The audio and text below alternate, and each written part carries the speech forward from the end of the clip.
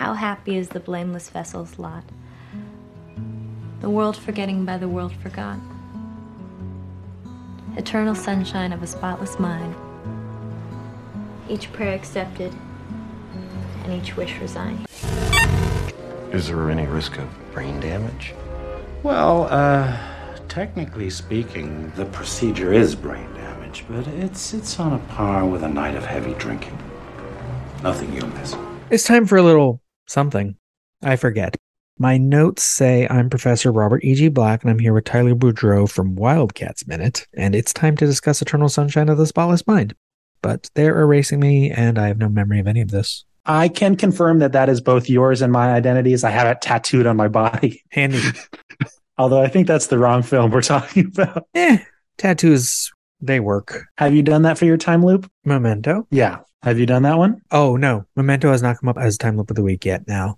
It is in my notes for my time loop story because I want to have either a montage separate of just him getting different tattoos or part of the montage of crazy stuff he gets into is some tattoos he got.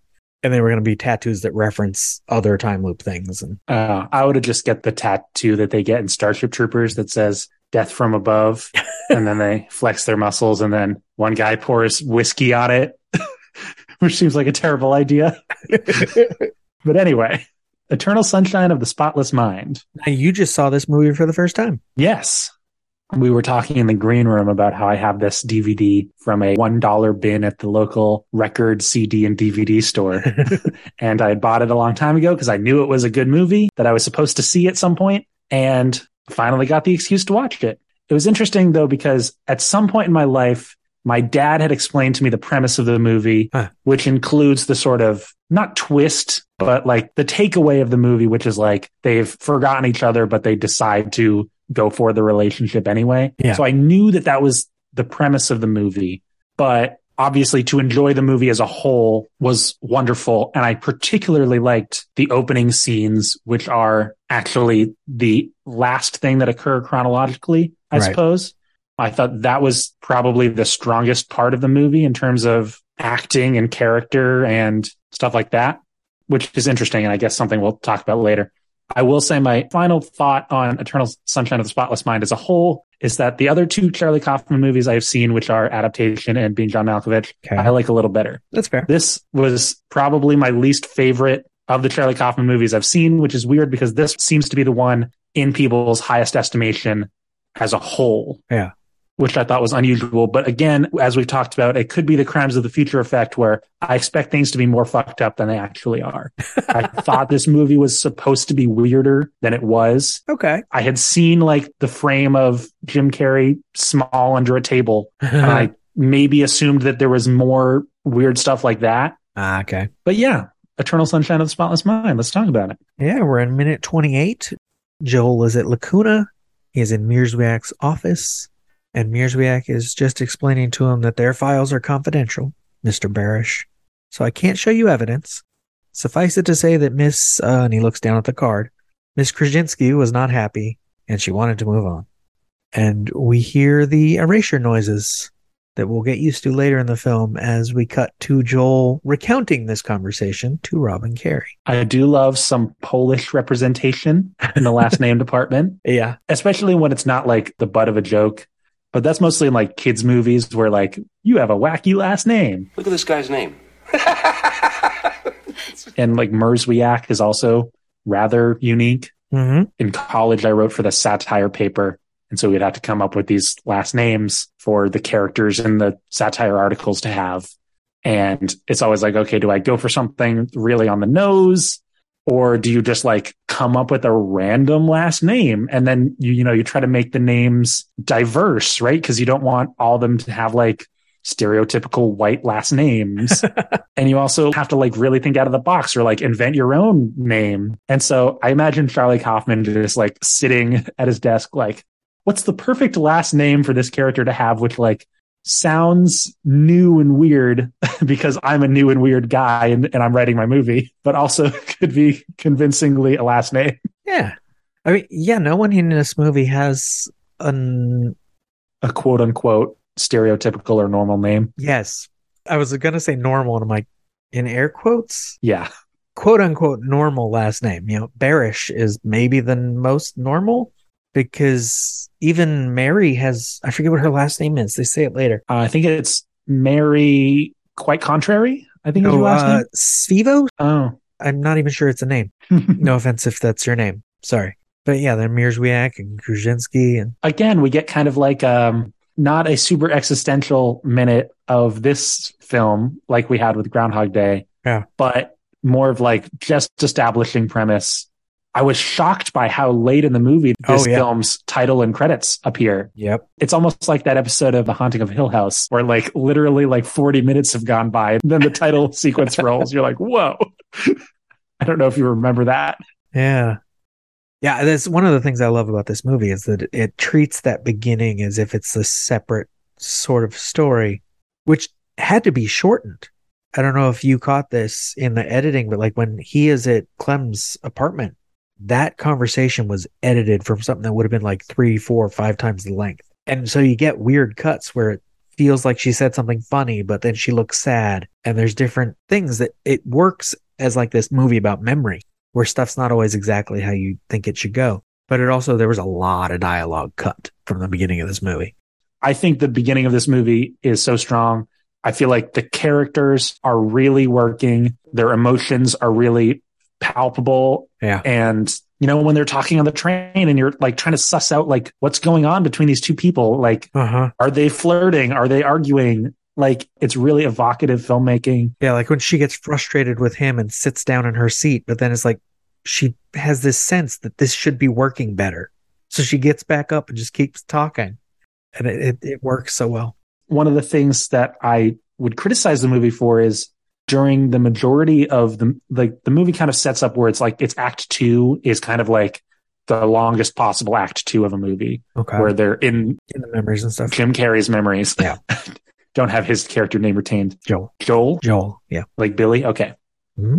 When we get into that part, it becomes like so much of the premise and like going in and out of the dreams and cutting back to Mark Ruffalo and Kirsten Dunst, which other than the sort of twist ending with Kirsten Dunst that delivers the brilliant blow of the climax of the movie at the end. Yeah. I really didn't care for the plot of the memory doctors. Okay. I understand its purpose and I liked what it led to, but I was like, give me a break with this. I really liked the beginning with the characters. And I think especially Joel's character gets lost in the middle of the movie. We don't know anything about him. We don't know what he does for a living. It doesn't feel like he has a personality or a character, which I get. I get if he's like meant to have a depressive personality where it doesn't feel like he can really exude himself or be somebody. And he doesn't feel like he's really found what he is. I get that. But I feel like in like a movie that's lauded as like being a great romance movie, it's like, what do we know about this guy? Like, what are we supposed to like about him other than that he's like a sad sack that we have sympathy for and maybe have an innate love for because he's played by Jim Carrey?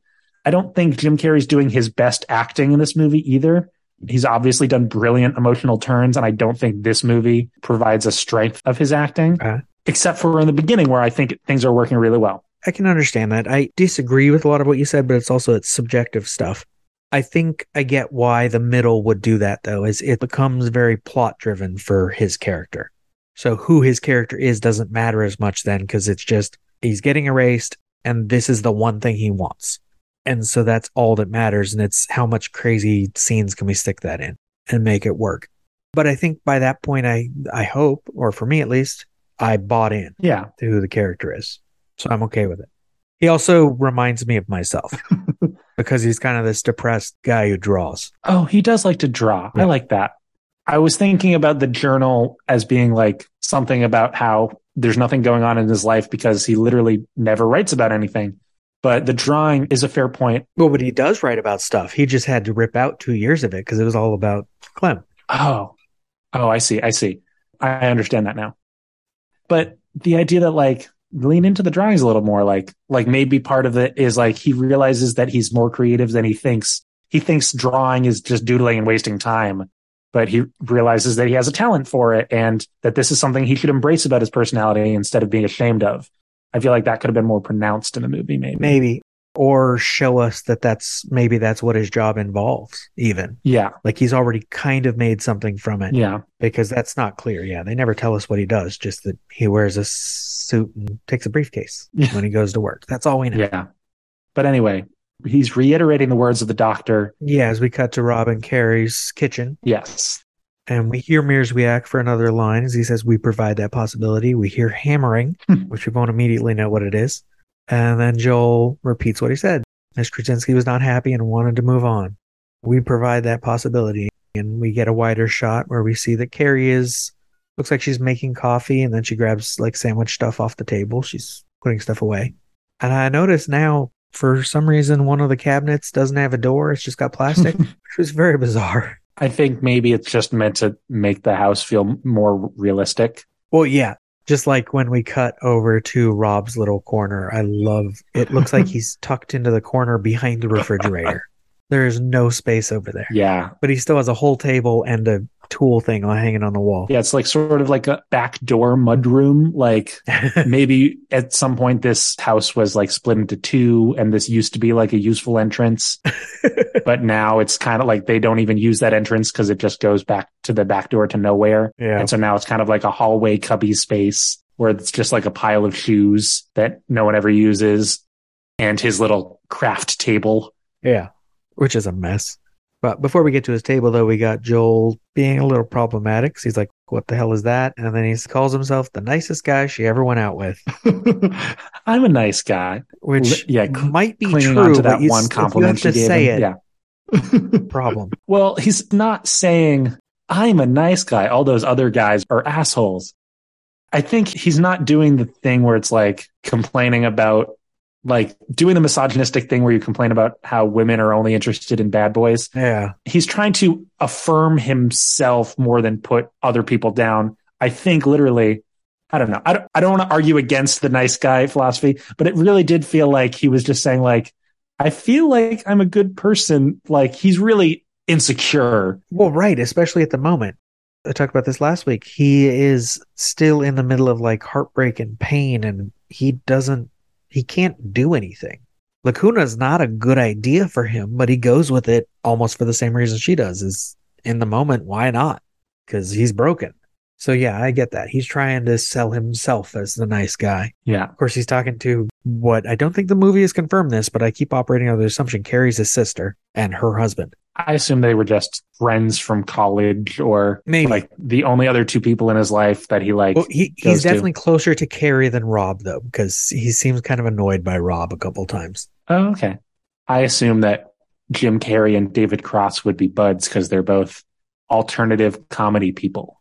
Although Jim Carrey's not even alternative comedy, but no. That's meta-analysis. I think your reading is right. The sister angle is interesting, yeah, because it adds context to the like, they're not even really friends with him. He just kind of tags along sometimes. Yeah. I don't love the overall treatment of Clementine in the movie. Like, fair. It goes without saying that like the dyed hair manic pixie dream girl is a trope. Yeah. And this is coming from someone who loves Scott Pilgrim versus the World and will defend that movie a lot just because I like it and I want it to be less problematic than it is. Yes. Well, even it knows it's problematic, just like this one does. But lampshading your problem doesn't mean the problem isn't there. Yeah. And maybe it is trying to just be a realistic take on the world. Like there are these sort of aloof women out there who dye their hair. And maybe that's an experience that Charlie Kaufman has had and was trying to reproduce, especially because dyeing your hair wasn't as common in 2004 as it is now. Right. And so that signifies something more of an eclectic personality that this woman would have. Yeah. But it just feels kind of tokenizing and like, especially the idea that she's impulsive, right? She doesn't care about other people's feelings. She doesn't care if she's a little bit of an asshole. She does things on a whim. I think it plays a little better in Scott Pilgrim versus the World, where Ramona, you at least see that she's been hurt by the world and she does a lot of these things as a coping mechanism. We don't really get a lot about Clementine's backstory. That's fair. Yeah, we don't get backstory for either of them, really. I get the impression that Clem, like when she has to tell him, like she claims she puts he says it, but she kind of agrees. puts her personality on with a paste. Like, she just says that because it's an easy way to explain a lot more complex psychological problems she's got going on. And like, I'm impulsive, but she's not that impulsive. She does do some things more impulsively than he does, but she also is in a 2-year relationship with him, you know? This is a thing that happens a lot in movies where it's like, it always casts the woman as the one who feels like she's stuck and can't get out of the rut and then goes and cheats, where usually, just like statistically, men are more likely to cheat in the relationship than women, but movies would not have you know that.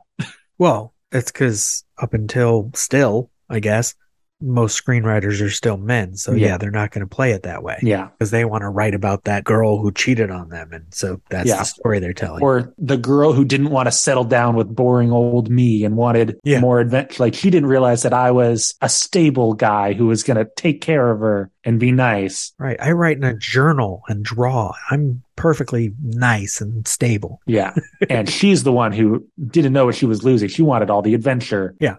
I just watched Licorice Pizza and I had a kind of distaste for that aspect of that movie of like Alana Haim kind of settling down with the guy who was always there for her, which wasn't true for the boy character in that movie in the first place. Right. And I just thought he was a shitty Max Fisher from Rushmore. That's a great description. Rushmore, for a long time, I've listed as my favorite movie. And I just think it's such a perfect balance of like a man who is wreaking havoc on the people in his life. Definitely. Yeah. But a man who like goes through a depressive episode and you genuinely feel that like he is disconnected from the world around him and he knows that it's his fault and he feels shitty about it for a long time. Yeah. And has to work to make the relationships in his life better. I like Rushmore for those reasons. It is still kind of shitty to Miss Cross as a female character in a Wes Anderson movie. I don't think she's as non-agentive. I think she has more agency than you might think on a rewatch of the movie. But in a movie like Eternal Sunshine of the Spotless Mind, it's like, yes, we have our man who's like trying to figure out his way in the world, but is kind of depressed and isn't figuring out his thing.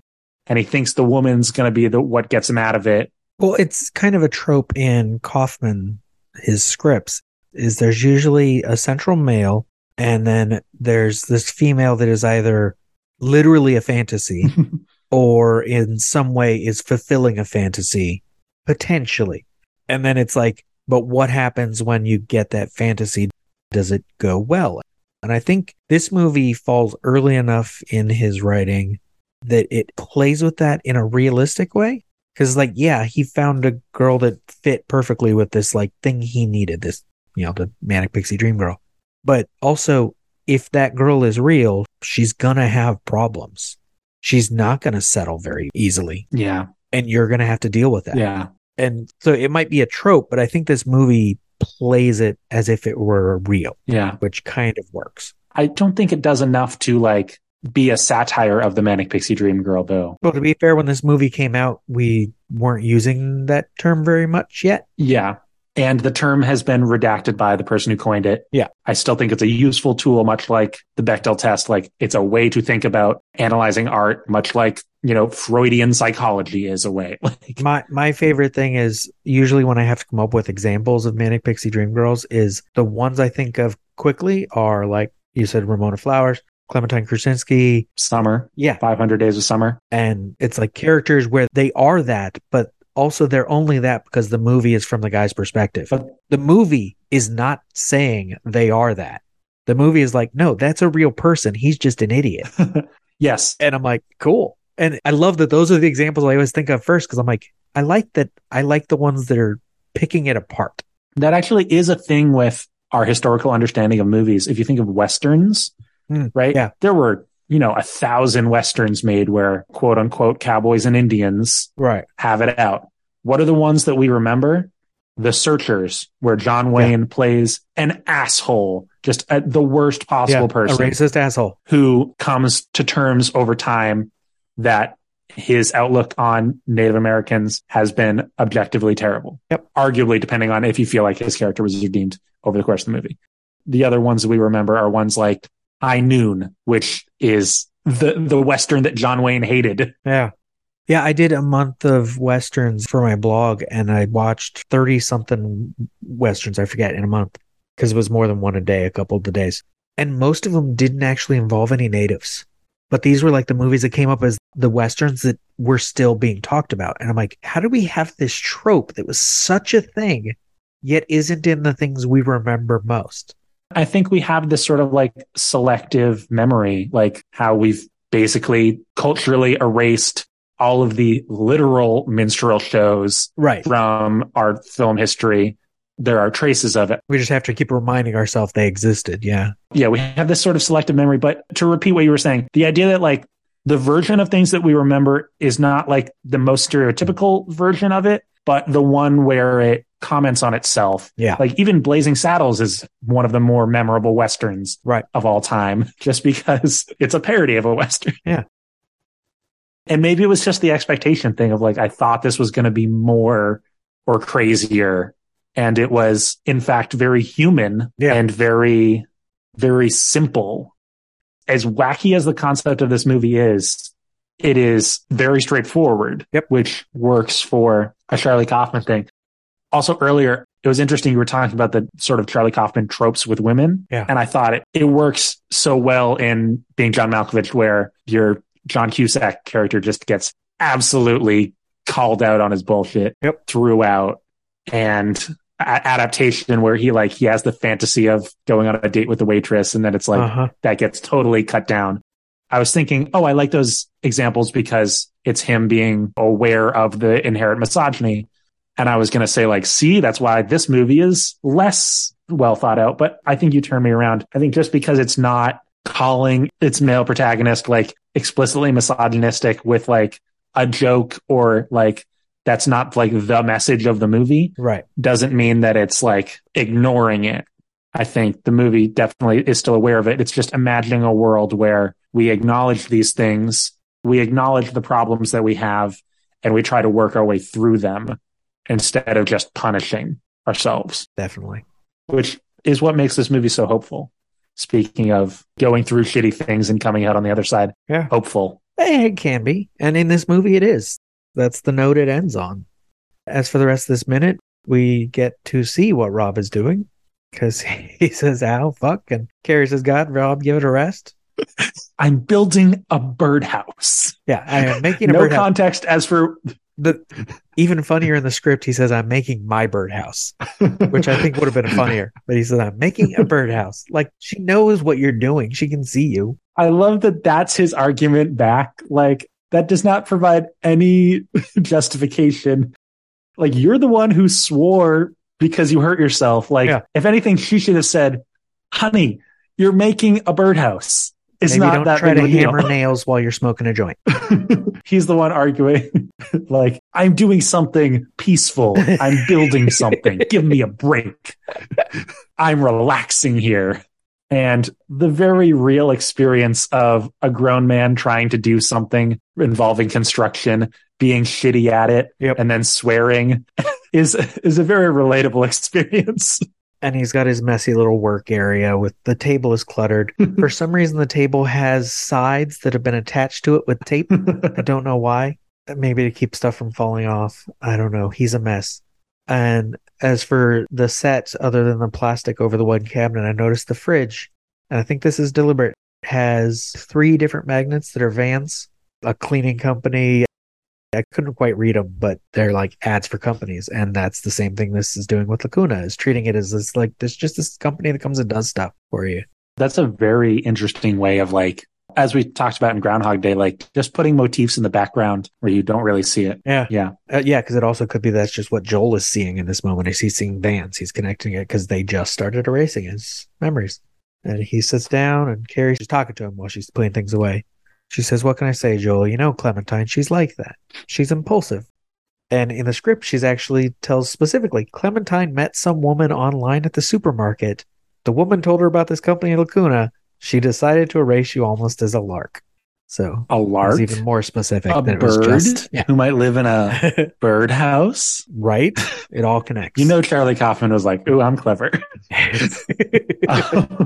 Yeah, that line being the most indicative of oh, she's a woman. She does things that men don't understand because she's fickle. Yeah, exactly.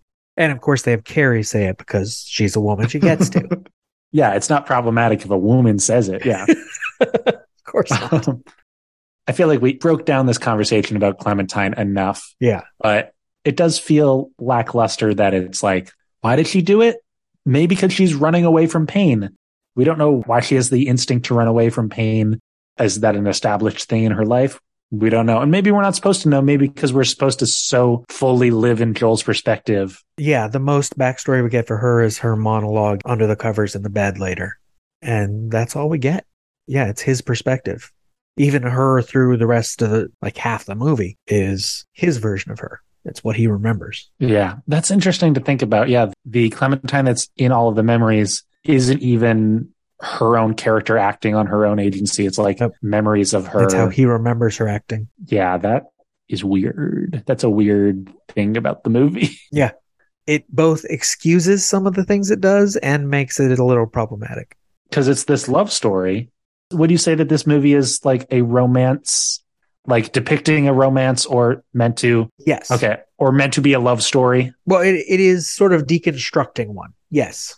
It's not a stereotypical one, but it is one. It feels weird because Joel's having all these memories, and in his memories, she wants the relationship to work, right? Yeah. And especially the whole meet me in Montauk line, which is like, oh, she secretly wants this to work out. But that's in his that's something she literally said in a memory, right? Maybe. Okay. Maybe we're not meant to know. Maybe it's blurring the line. Because they do have dialogue that couldn't have been in that memory. So sometimes it's hard to gauge what that comes from. And it is indicative that they do meet on the beach in Montauk. There's something that is drawing these people to this place to be together. Well, it's where they met. So for her having him erased, it's also the last thing that got erased. And she enjoyed meeting him. Yeah. So in her version, in her head, we don't see it, but we know it had to have happened. She also said, meet me in Montauk. Yeah. Or he did. I guess at the end of the day, you can't base entire relationships off of like the initial joy of the meet cute. Right. It's the little things you do together that make marriage a joy. It's not the meeting, and it's not the wedding, and it's not the vacations. It's the small moments that you cook together, or you sleep in the same bed together, you drive to work together, right? It's about finding joy in those little things. And if that's not where they were finding joy, then maybe they should reconsider the relationship. But at the end of the day, I do love the denouement of the story, that they both realize that forgetting was a mistake and they want to try again. Yeah. I think that is a worthwhile message to send, with the caveat that, like, please understand that relationships are not built off of initial attraction. Yeah. And now they know that there's going to be problems. So they might have a better shot. If only they could remember what the problems were. Well, they have the audio descriptions. Oh, okay. They have the tapes. They have the files. So they know in their own words, even if they can't remember it, what was wrong. I mean, isn't that what astrology is for, right? I know I'm a Capricorn. Yes. I know you're a Scorpio. Yeah, but you got to know more than just your sun's sign, or you're not going to have enough information. Like, I don't remember my astrological signs, but I'm pretty sure if we're not compatible, it's not going to work out, right? There are other things in life that will tell us if we're going to work out. Yeah. Right? Yes. Supposedly.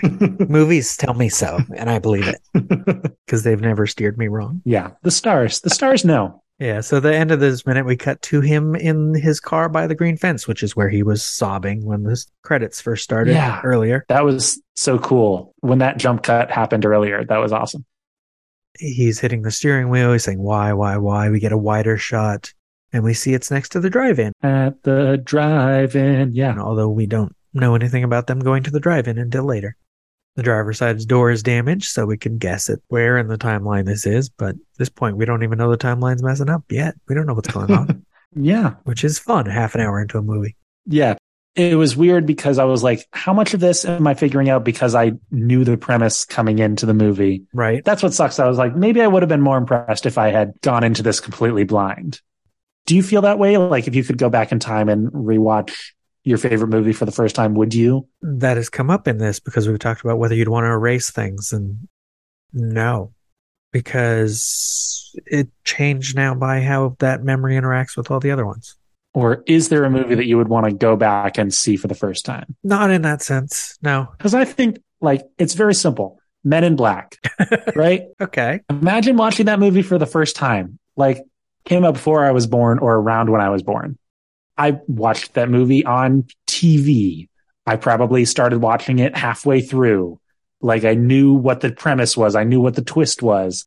Can't tell you if I've ever sat down and watched that movie front to back. But that movie does have some interesting twists and turns.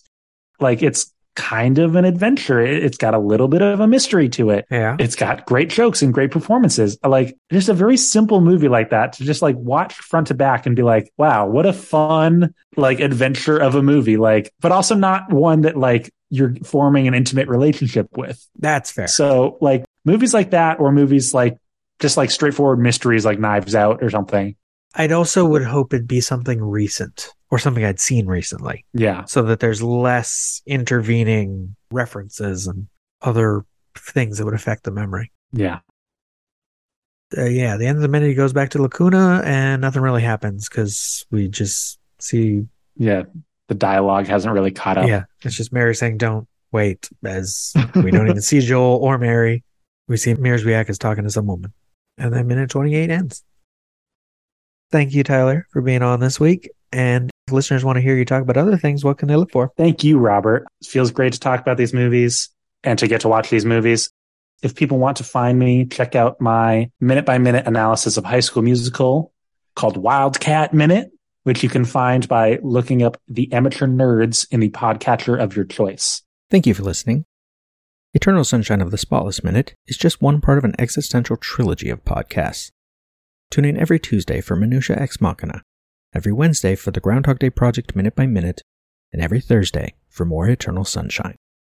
And you can follow all three shows in one feed. Just search an existential trilogy. Follow this show on Twitter, Instagram, or Facebook at Spotless Minute. This has been a production of Lemming Drops Studio. You can find links to more at lemmingdrops.com or join the Facebook group Lemming Drops Studio Tour. Also, you can support all my shows at patreon.com/lemmingdrops. Until next time. This is it, Joel. It's gonna be gone soon. Okay, I'm sorry. I know. What do we do? I want to call it off. Enjoy it. Can you hear me? I don't want this anymore. I want to call it off.